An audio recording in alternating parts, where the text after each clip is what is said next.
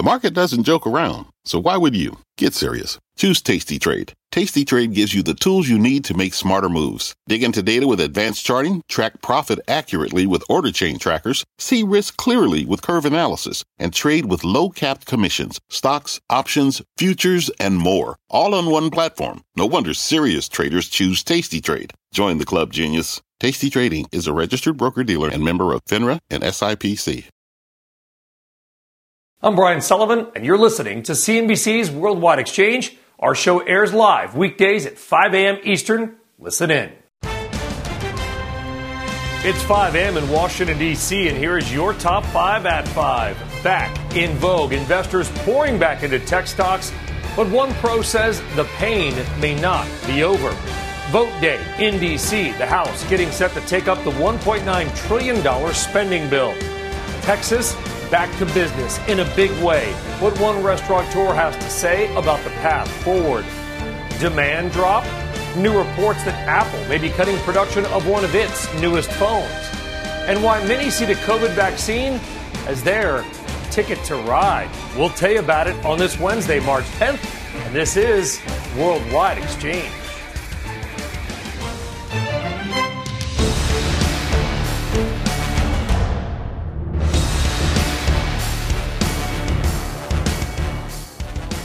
Well, I guess we should have said it's 5 a.m. in Boston as well. Well, good morning, good afternoon, or good evening if you're in Boston or wherever in the world you might be watching. Thanks for joining us, everybody. I am Brian Sullivan. Let us get right to it now and check the markets and your money after they boomed yesterday.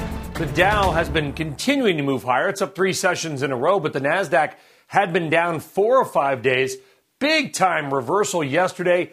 Its best day since November. 90 of the NASDAQ 100, my math says that's 90%, rose on Tuesday. And all the names that had been selling off, Tesla, Zoom, Peloton, you know those names, they were the leaders yesterday.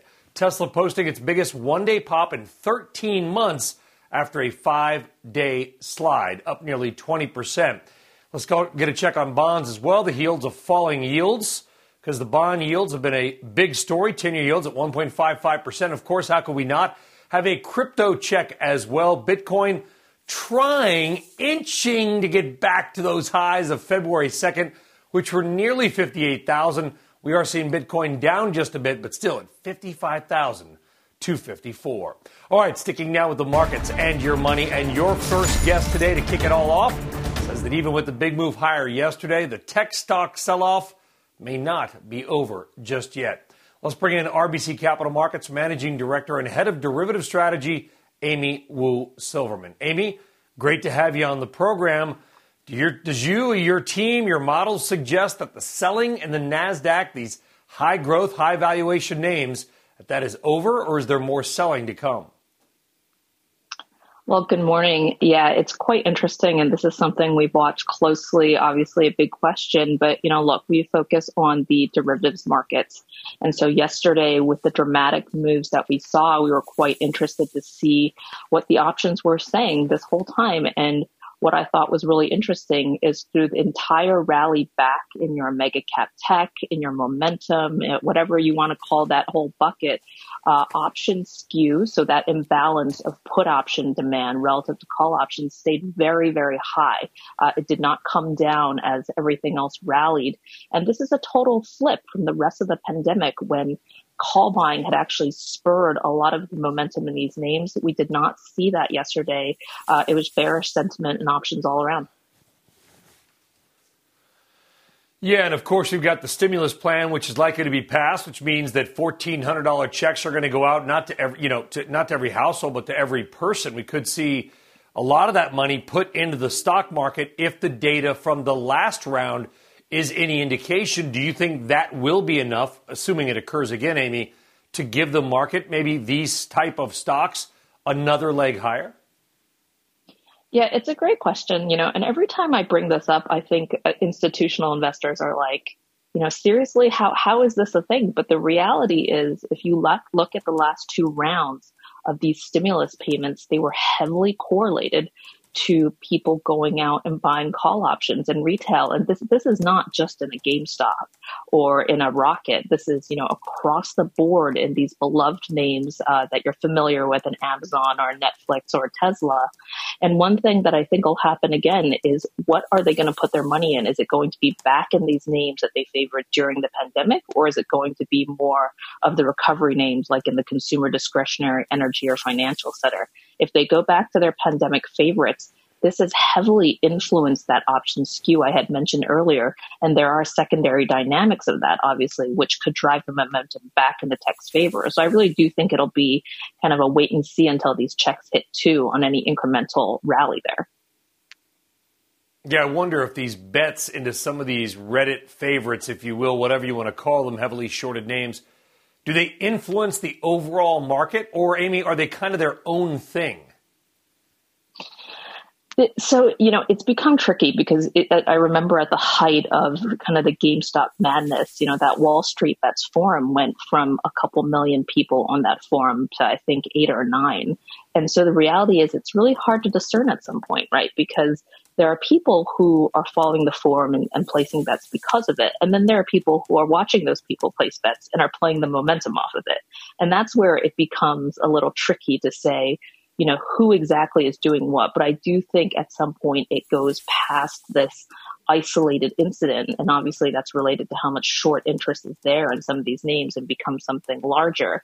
I do think at this point, though, that the community of institutional investors as well as dealers have become a little wiser to these situations. So if you look at the speed of some of these situations, for example, Rocket, it came and went much quicker. But, that being said, GameStop is still rallying, and you're still seeing names that are talked about in that forum creating momentum. So I do think that cycle of call buying is something that will probably continue through the end of the year, if not something that's frankly here to stay, as something to watch out for when you look at the options market. Amy Wu Silverman, RBC Capital Markets. A real pleasure to have you on nice and early at the top of Worldwide Exchange. Amy, have a great day. Thank you very much. Take care. All right, now to some of the top stories this morning outside of the markets, including a White House meeting on vaccines. Bertha Coombs is here now with those stories and more. Bertha, good morning. Good morning, Brian. President Biden is meeting with Johnson & Johnson CEO Alex Gorsky and Merck CEO Ken Frazier at the White House today. The summit follows last week's announcement that Merck is partnering with J&J on manufacturing its COVID-19 vaccine. The CEO of Germany's BioNTech says his company, along with Pfizer, could increase manufacturing capacity to produce as much as 3 billion doses of their coronavirus vaccine. The pair currently have an order log of 1.3 billion doses and are in talks with the government around the world to boost that by the, quote, hundreds of millions. And Alaska yesterday became the first state to make COVID vaccines available to anyone over the age of 16 who works or lives in the state.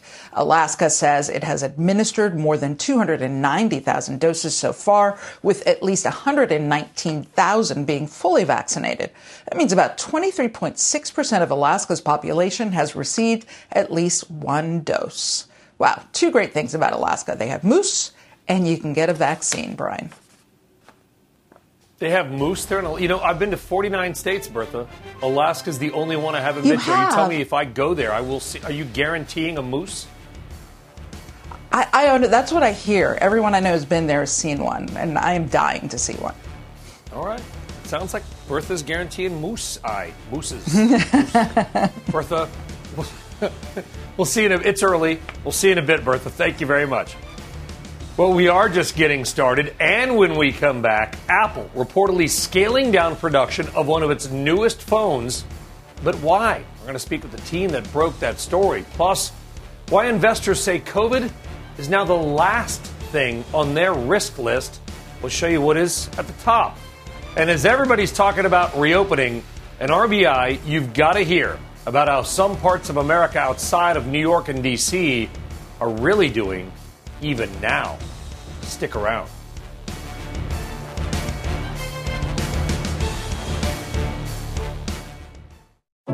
What does it mean to be rich? Maybe it's less about reaching a magic number and more about discovering the magic in life. At Edward Jones, our dedicated financial advisors are the people you can count on for financial strategies that help support a life you love. Because the key to being rich is knowing what counts. Learn more about our comprehensive approach to planning at edwardjones.com/findyourrich. Edward Jones, member SIPC. Life is a highway, and on it there will be many chicken sandwiches. But there's only one McCrispy. So go ahead and hit the turn signal if you know about this juicy gem of a detour. All right, welcome back. Dow futures up 118, but it is time right now for your big money movers. 3 stock stories you need to know about. So, we're going to tell you.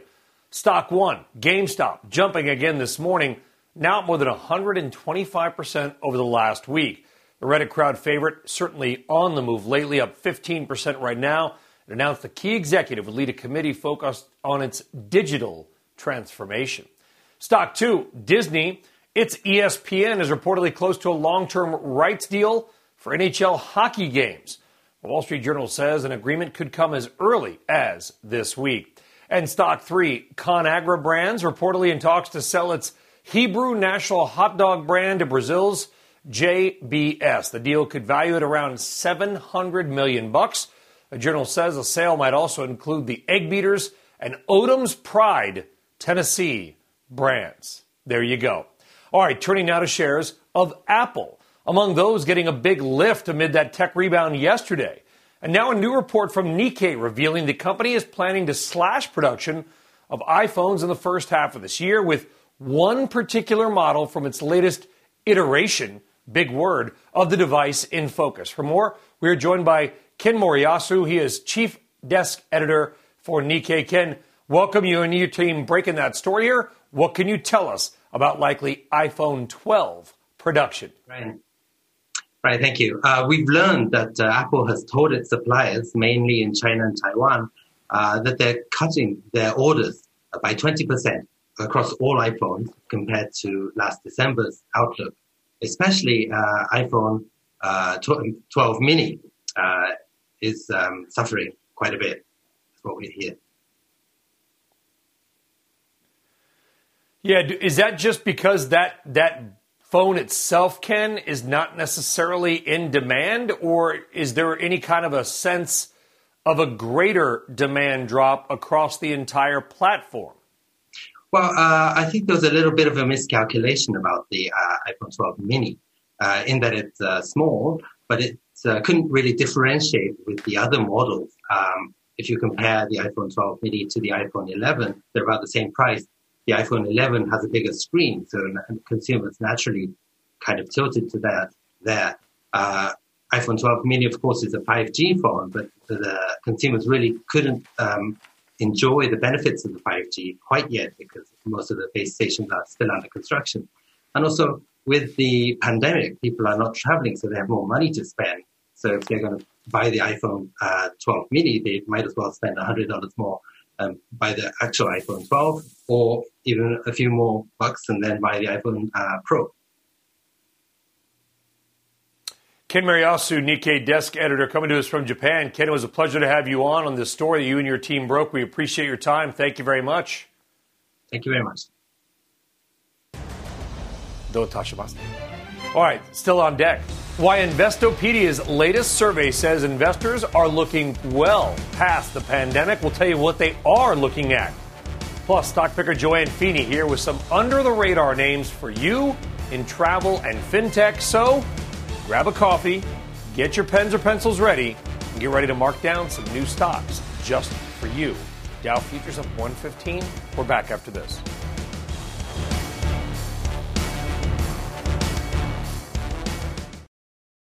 Life is a highway, and on it there will be many chicken sandwiches. But there's only one McCrispy. So go ahead and hit the turn signal if you know about this juicy gem of a detour. All right, welcome back. It is time now for our daily vaccination check, where we stand right now in the U.S. and around the world, and it is looking better every day, folks. 61 million in the U.S. have had at least one dose. That is 24% of the adult population. According to the CDC, 94 million total doses have been administered. Now, states like Connecticut, New Mexico, South Dakota are leading the distribution and, given estimated infection rates, could be getting close to or are already at sort of that 60% natural immunity threshold. Numbers to watch. And the U.S. is looking very good on an international level. Only the UK remains ahead of us in terms of a percentage of population that has been vaccinated. Every other country, particularly those in Europe, are far behind. And as I posted last night, 8 states now have cases down 90% from their highs of just 2 to 3 months ago. They include Iowa, California, Alabama, and more. I got the full 8 states listed on my Twitter and LinkedIn. Check it out if you are so inclined. And as cases and hospitalizations crash and vaccines surge, investors are also looking past the pandemic. That's according to Investopedia's latest survey of the 1.5 million daily readers of its newsletter. And they also remain bullish. In fact, maybe as bullish as they've ever been. Maybe that's a reason to worry. Joining us now is Caleb Silver. He is editor-in-chief at Investopedia. Caleb, good to chat with you again. Listen, I like bullishness, but you and I have been doing this. You and I both know that when everybody's on one side of a trade, sometimes it goes the other way. Do we need to be nervous that all your readers are at almost record bullishness? Yeah, it feels like everyone is tilting towards the same side of the boat, and we know what happens when people do that too often, Brian. But they're more bullish than a Garth Brooks concert right now. And we've been surveying them all year, and I've been talking to you about it all year. They've been bullish since this thing began. Even after the first sell-off of 20, 30%, they were scared, but they were still fairly bullish, and they've remained consistent through the entire year, up until the election when they got a little bit scared because of the uncertainty. But now that that's behind us, and as you just mentioned, the great vaccine news is happening, we're seeing economic growth. They see an alternative. They don't see much alternative but stocks right now. They're as bullish as they've been, with 45% bullish, which is higher than the 17% who said, they're bearish right now. That's the lowest level we've seen since last April. So a very optimistic crowd here, as usual, who favor stocks and who think we have bigger gains ahead. Do we know why? What's driving the bullishness? Well, I think these are stock investors who have seen a lot of this before, but these aren't young people who are just getting in for the first time. These are folks who are in, 30 to 65 years old across the country. So I think it's the fact that there are vaccines, the fact that we see economic growth, we're starting to see the turn in the jobs market, which has been very slow so far. Plus, folks have been sitting on some pretty enormous gains from 2020 and 2019, and they think that that's going to continue because low interest rates, they see inflation coming, they're a little bit worried about that, but stocks is where they've made their money, and that's where they think they're going to continue to make their money in 2021. Yeah, we talked about the COVID risks, and who knows where this will ultimately go. There's a lot of scary talk out there still, and we could see all these surges, but cases now are down, and hospitalizations, thankfully, and your viewers suggest that more lockdowns or whatever are truly the least of their concerns. Give us the list of what they are worried about right now, Caleb. Yeah, we asked them what their biggest concerns were, and that's way down on the list. So their biggest concern is political uncertainty under the Biden administration and what might happen in the next 3 to 4 years under President Biden. Their next concern, is some sort of a black swan event, or they're concerned about, potential bubbles and higher inflation. And then they're concerned about a black swan event, something coming out of nowhere like what we had in 2020. They're concerned about that. But in terms of COVID, lockdowns, again, that is so far down on the list. It's such a surprise turn from what we saw earlier in the year, but it makes sense given the vaccinations, although, as we know, we're not out into the clear yet. Yeah, not just yet, but at least I think we can see the finish line, or at least based on the data anyway, Caleb. And cryptos. How could we not talk about cryptos, right? I mean, they're going up nearly every day. Your readers are noticing, and your readers are now more interested. I think 20% saying they're going to be buying more cryptos this year. Yeah, and that's up a lot. That's up from single digits, low single digits earlier in the year, but they've seen the rise of cryptocurrency. They've seen what happened to Bitcoin with 485% returns in just the past year, and they're nibbling at it. At the same time, Brian, they're scared that that might be where the bubble is. Not in stocks, not necessarily in SPACs, although those are on the list too, not necessarily in high-flying IPOs. They think the bubble is in Bitcoin. They think the bubble is then in SPACs much lower, and then they think it's potentially in U.S. Residential real estate. So very interesting perception, but these are very active investors who have pretty sizable portfolios that are very engaged in the market. They've been nibbling at Bitcoin, though they think it's a little bit frothy right now. Yeah, and they still like stocks, 53%. Some big numbers there. Always fascinating insight. Caleb Silver, Investopedia. Caleb, have a great day, buddy. Talk to you soon. You too. Thank you. All right. Still ahead. When the final frontier is just not enough. What billionaire businessman Richard Branson plans to do next. And a reminder, if you missed the show, check it out in our podcast, available on all the primary podcasting platforms as well, picture not included. And March is Women's History Month. We're spotlighting some of our CNBC contributors. Here's Sandhill Global Advisor CIO Brenda Vangello with her advice on taking risks. For most women, we need to spend time investing in ourselves to find our own voice and to give ourselves credit for our own strengths and expertise. I think so often that men will raise their hand or ask for opportunity, even if it's at the fringe of their ability, while many women choose safety instead of taking a chance like that. But I think for many, it can be very rewarding personally and professionally to take that chance, even though there is some risk of failure. Will the Tech Tuesday turnaround continue? Stocks soaring, but some still saying the tech run, yeah, it may be done. Put it in the bank. The House ready to sign, seal, and deliver the president's stimulus bill, and checks to hundreds of millions of Americans are on the way. And as vaccines roll out, everybody wants to hit the road. We'll talk about getting out and unlocking that travel you know you want to take. It is Wednesday, March 10th. And this is Worldwide Exchange.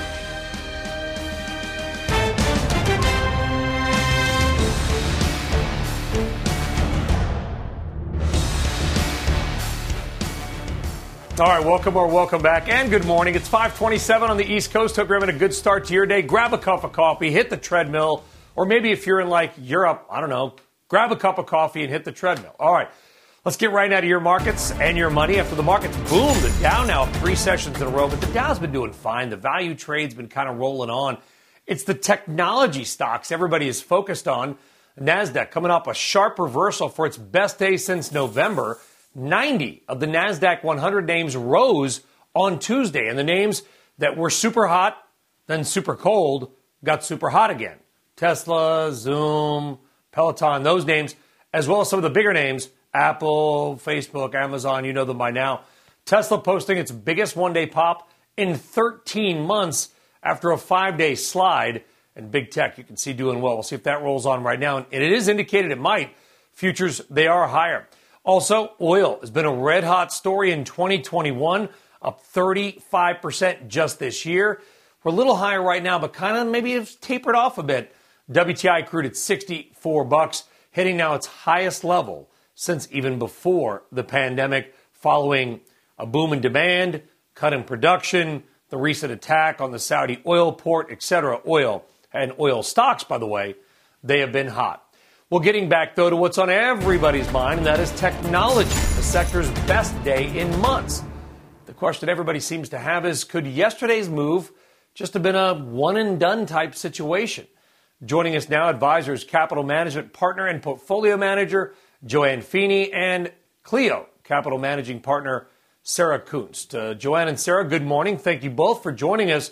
Joanne, I'll begin with you. I know you got some really interesting individual names, but on a macro level, what did you make of yesterday's action? Well, Brian, good morning. I think that we're likely to see a lot of choppiness in the market, particularly around tech.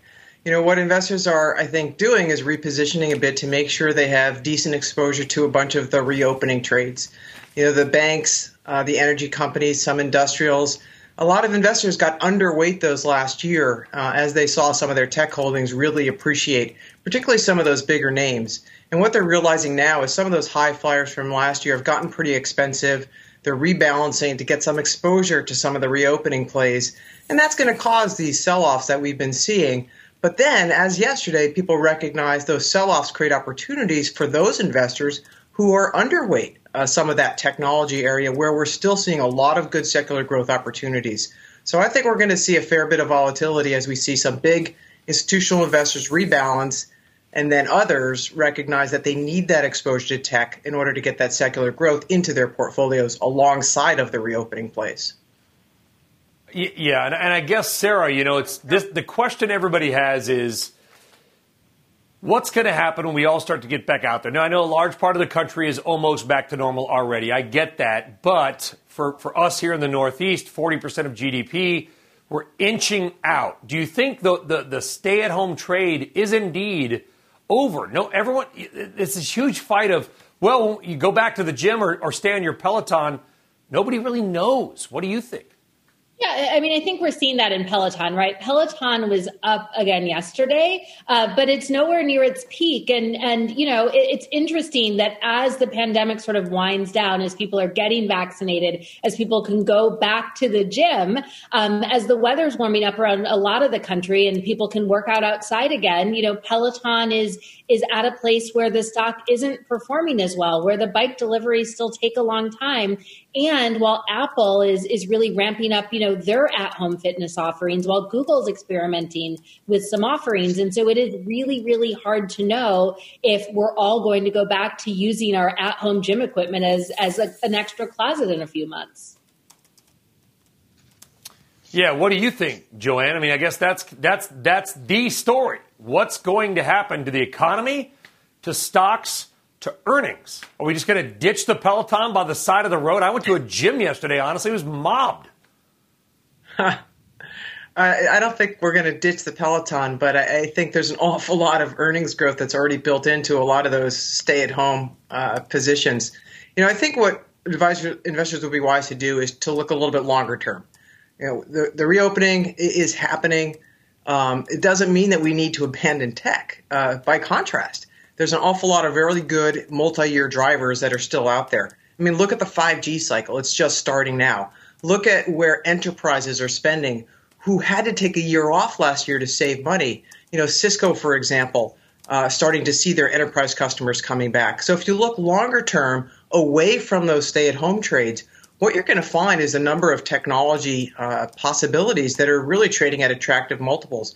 In the 5G space, for example, Qorvo is an example of a company that has a very attractive multiple well below the market, but much higher growth expectations than the market. Other ones in that space are Lumentum or Ciena. Qualcomm has traded off pretty sharply here, and it has many years ahead of it in terms of 5G, because 5G isn't just cell phones anymore. 5G is industrials, it's medical equipment. So it's across the market in a way that a cellular upgrade cycle never had before.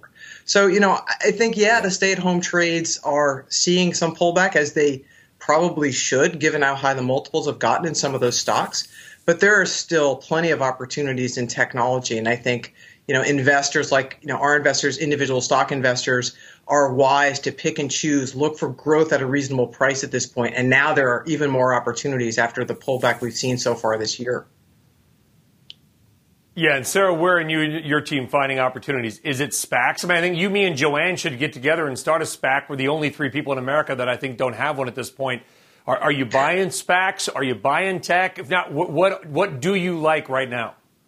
Yeah, I mean, look, there is SPAC mania right now, and we're seeing as there are more and more SPACs, they have to go earlier and earlier to find the companies to take public, and so you have companies going public with very low revenues that are popping to $1-2 billion, and there's a huge question about if these companies are anywhere near ready to be public, and I guess we'll find that out in the coming quarters, and that's not the only thing that is sort of going a little bit crazy right now. You know, when Jack Dorsey, CEO of Square and Twitter, is selling an NFT, a non-fungible token of his first tweet, and the current bid is over $2 million, right? To say that you technically own a tweet from 12 years ago, you start to get a sense that there is a retail investor right now who will buy and sell anything they can, or in the case of NFTs, can't get their hands on. Yeah, good discussion there. And SPAC mania, I think, Sarah, you nailed it right on the head. We'll see how this all plays out. I hope the best for everybody, but 26 years of doing this, you get a little bit nervous. Joanne and Sarah, have a great day. Good conversation watching names like Peloton and Corvo. Joanne, thank you. All right, let's step out of the markets for just a minute, shall we, and get some other top stories this morning, including the Democrats' push to get that $1.9 trillion spending bill on Biden's desk today. Bertha Coombs has the latest on why that's probably likely going to happen. Today could be the day, and the checks go out, Bertha. Yeah, I don't know if the checks go out today, but Brian, House Democrats are aiming to approve that plan today to allow the president to sign off on it by this weekend before key unemployment aid programs expire on Sunday. House Majority Leader Steny Hoyer says lawmakers will take procedural steps this morning to set up final approval. Meantime, Roblox is set to make its trading debut today via a direct listing. The New York Stock Exchange setting a reference price of $45 per share for the online game company. Roblox was valued at nearly $30 billion after raising money in January. And don't miss the company's CEO on Squawk Box at 8:20 Eastern. And he's at it again. A SPAC backed by Virgin Group founder Richard Branson is apparently looking to raise as much as $500 million through an initial public offering.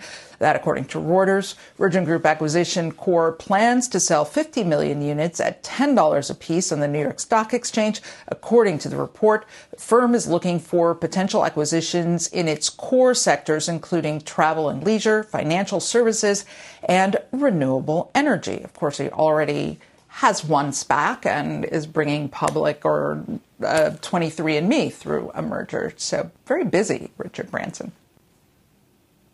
He is, and like I just said, Bertha, well, maybe the four of us now, you, me, Joanne, and Sarah, we're the last four people in America that don't have a SPAC, so we got to get on that. Or an NFT, apparently. You know what I mean? Or, yeah, we'll make the SPAC also a non-fungible token, and we'll sell this segment for like 16 billion Bitcoin. Bertha, thank you. Yeah, good luck. It's interesting times, folks. All right, coming up. An RBI and an interview you can't miss. We always talk about in the media reopening the country. Well, wait till you hear how some states are not only just fully open, but booming. Yeah, hard to believe, but true. The data, facts ahead next.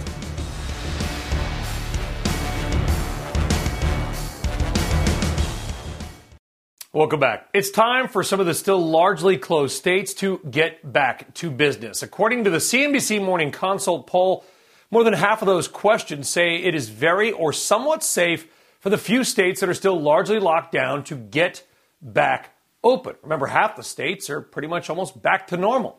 A huge part of that will involve traveling, and vaccines will apparently be key to convince many of you to get to the road or take to the skies. Bertha Coombs is back with more on that survey. Bertha.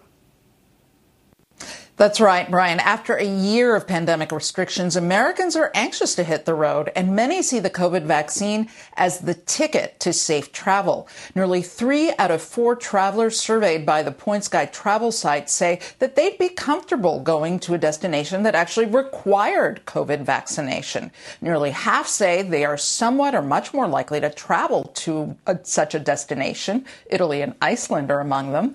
26% wouldn't be opposed to it, while about 1 in 4 are less inclined to travel under a vaccine mandate. But for flying or taking a cruise, there may not be a choice. We've heard from travel providers, cruise lines, that this could be a mandatory requirement for some of them. So I think a lot of travelers understand that this could be the new normal, at least for a while.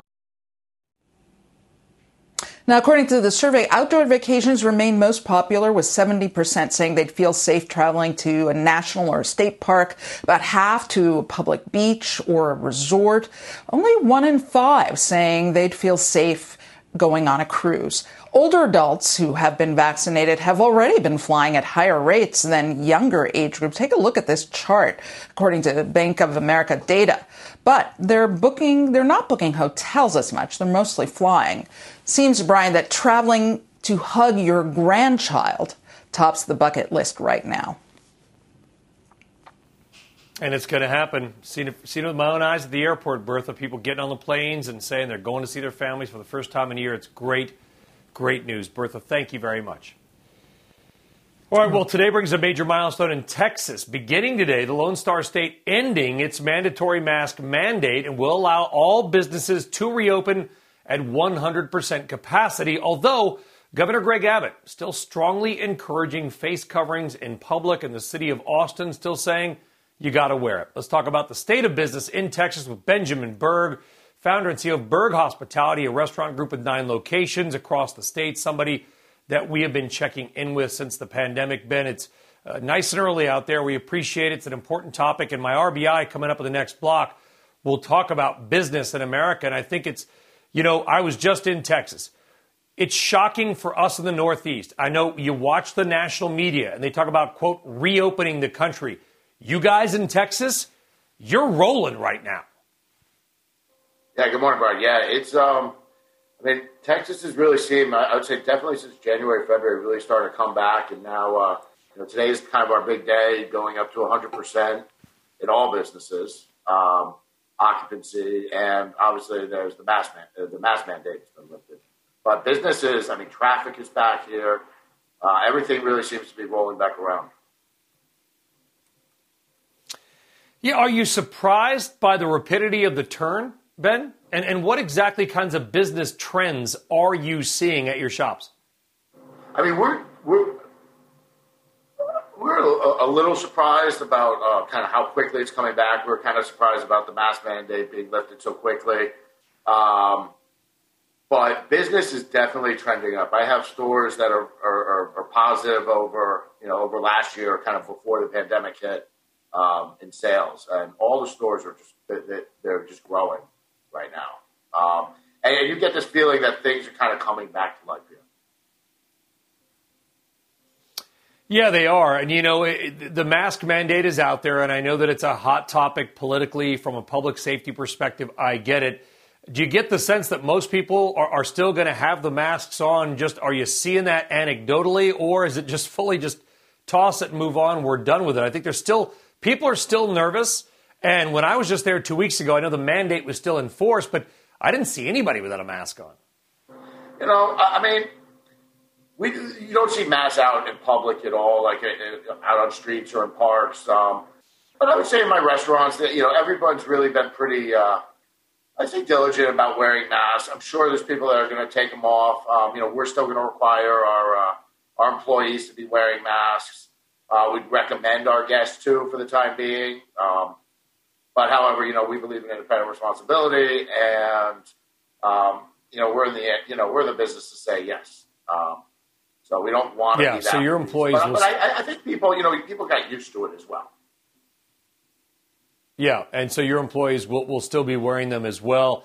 And vaccinations, I know many of your servers may be on the younger side, Ben. Their number or their list may not be up yet. Are you able to get them vaccinated now, or a large part of your staff already or ready to get vaccinated? Yeah, we actually have a large portion of our staff that'll probably be getting vaccinated within the next week to 2 weeks. For us, what we've seen here, the vaccinations have been going pretty smoothly.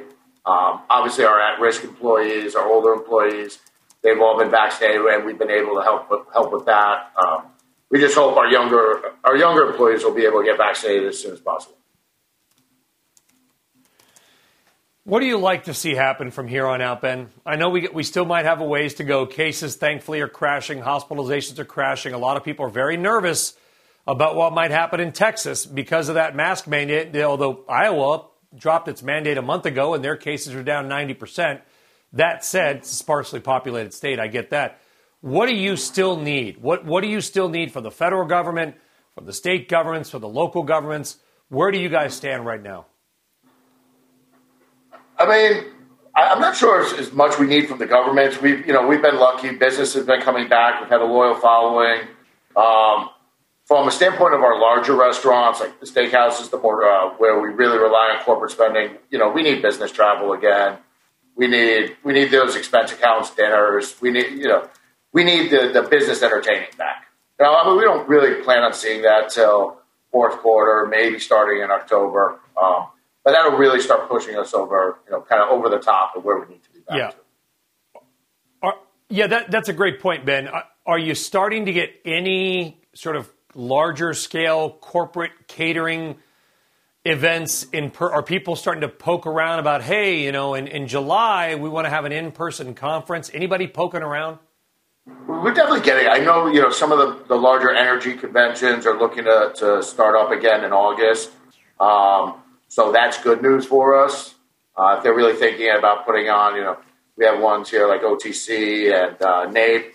And if those are really coming back in August, that's really positive for us, especially here in Houston. So, but we're certainly breaking out the corporate card.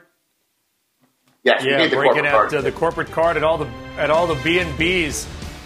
We look forward to it. I look forward to it. Seeing you in person, Ben Berg. We appreciate your time. Nice and early, an important topic, Ben. Thank you very much. Thank you very much. All right, it will happen. He's starting to get some attention. All right, on deck. Speaking of this, the RBI you have got to hear. I ran these numbers yesterday. Couldn't believe them. But they're true. And it's about what's happening with some restaurants in Texas and other parts of the country. And if you haven't already, subscribe to our podcast. If you missed Worldwide Exchange, check it out on Apple, Spotify, or any of the other major podcasting apps. And be sure to tune in tonight. CNBC's On the Edge, 6 p.m. special with Scott Walker. We're back right after this. Dow Futures up tonight.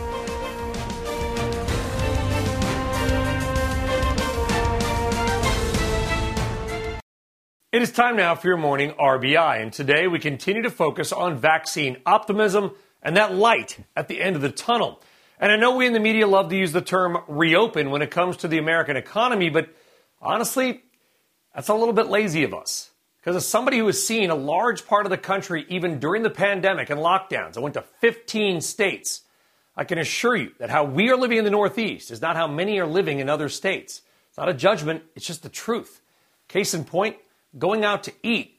Many wonder how fast it might come back once many still partially closed states keep opening back up, like Connecticut just did. Well, this might bring some struggling restaurant owners, hotel owners, workers, whatever, some comfort. According to the latest Open Table data, there are 3 states right now whose reservations are now higher than just before the pandemic hit. That's right, higher than before everything really went sideways on March 11th. I'm looking at March 7th data year over year. Here they are. Texas, reservations. You just heard Ben Berg talk about it, up 3.5% from March 7th of 2020. Oklahoma is up 5%. And I predicted every hotel room booked in Vegas will be sold out by Labor Day. I'm going to be wrong. It might be Memorial Day.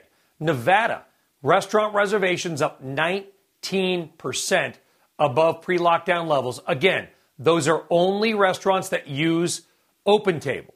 So there's a little caveat there, but that's the data. For comparison, D.C. still down 66% from last year. New York down 56%. To be fair, though, those positive comps we just showed also may be a little skewed because even around March 7th of last year, there were some people, remember that, starting to get nervous and changing plans, although flying was the same year over year. So the comps may not be perfect. We know that, but that is incidental.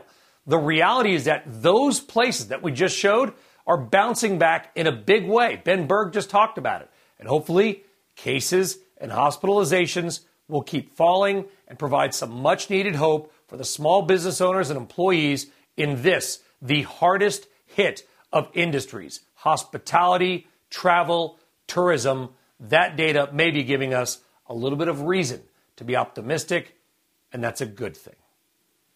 All right, back down to the market. Stocks keep looking Stocks are looking to help keep yesterday's rally going, he said. I got a little worked up on that. Keith Lerner joining us now to talk more about it. Keith, you know, it's an emotional subject. We all probably know people that have been affected health-wise or business-wise. And, you know, I'm not trying to be glass half full Sullivan. I get it. My Twitter posts are a little bit on the optimistic side.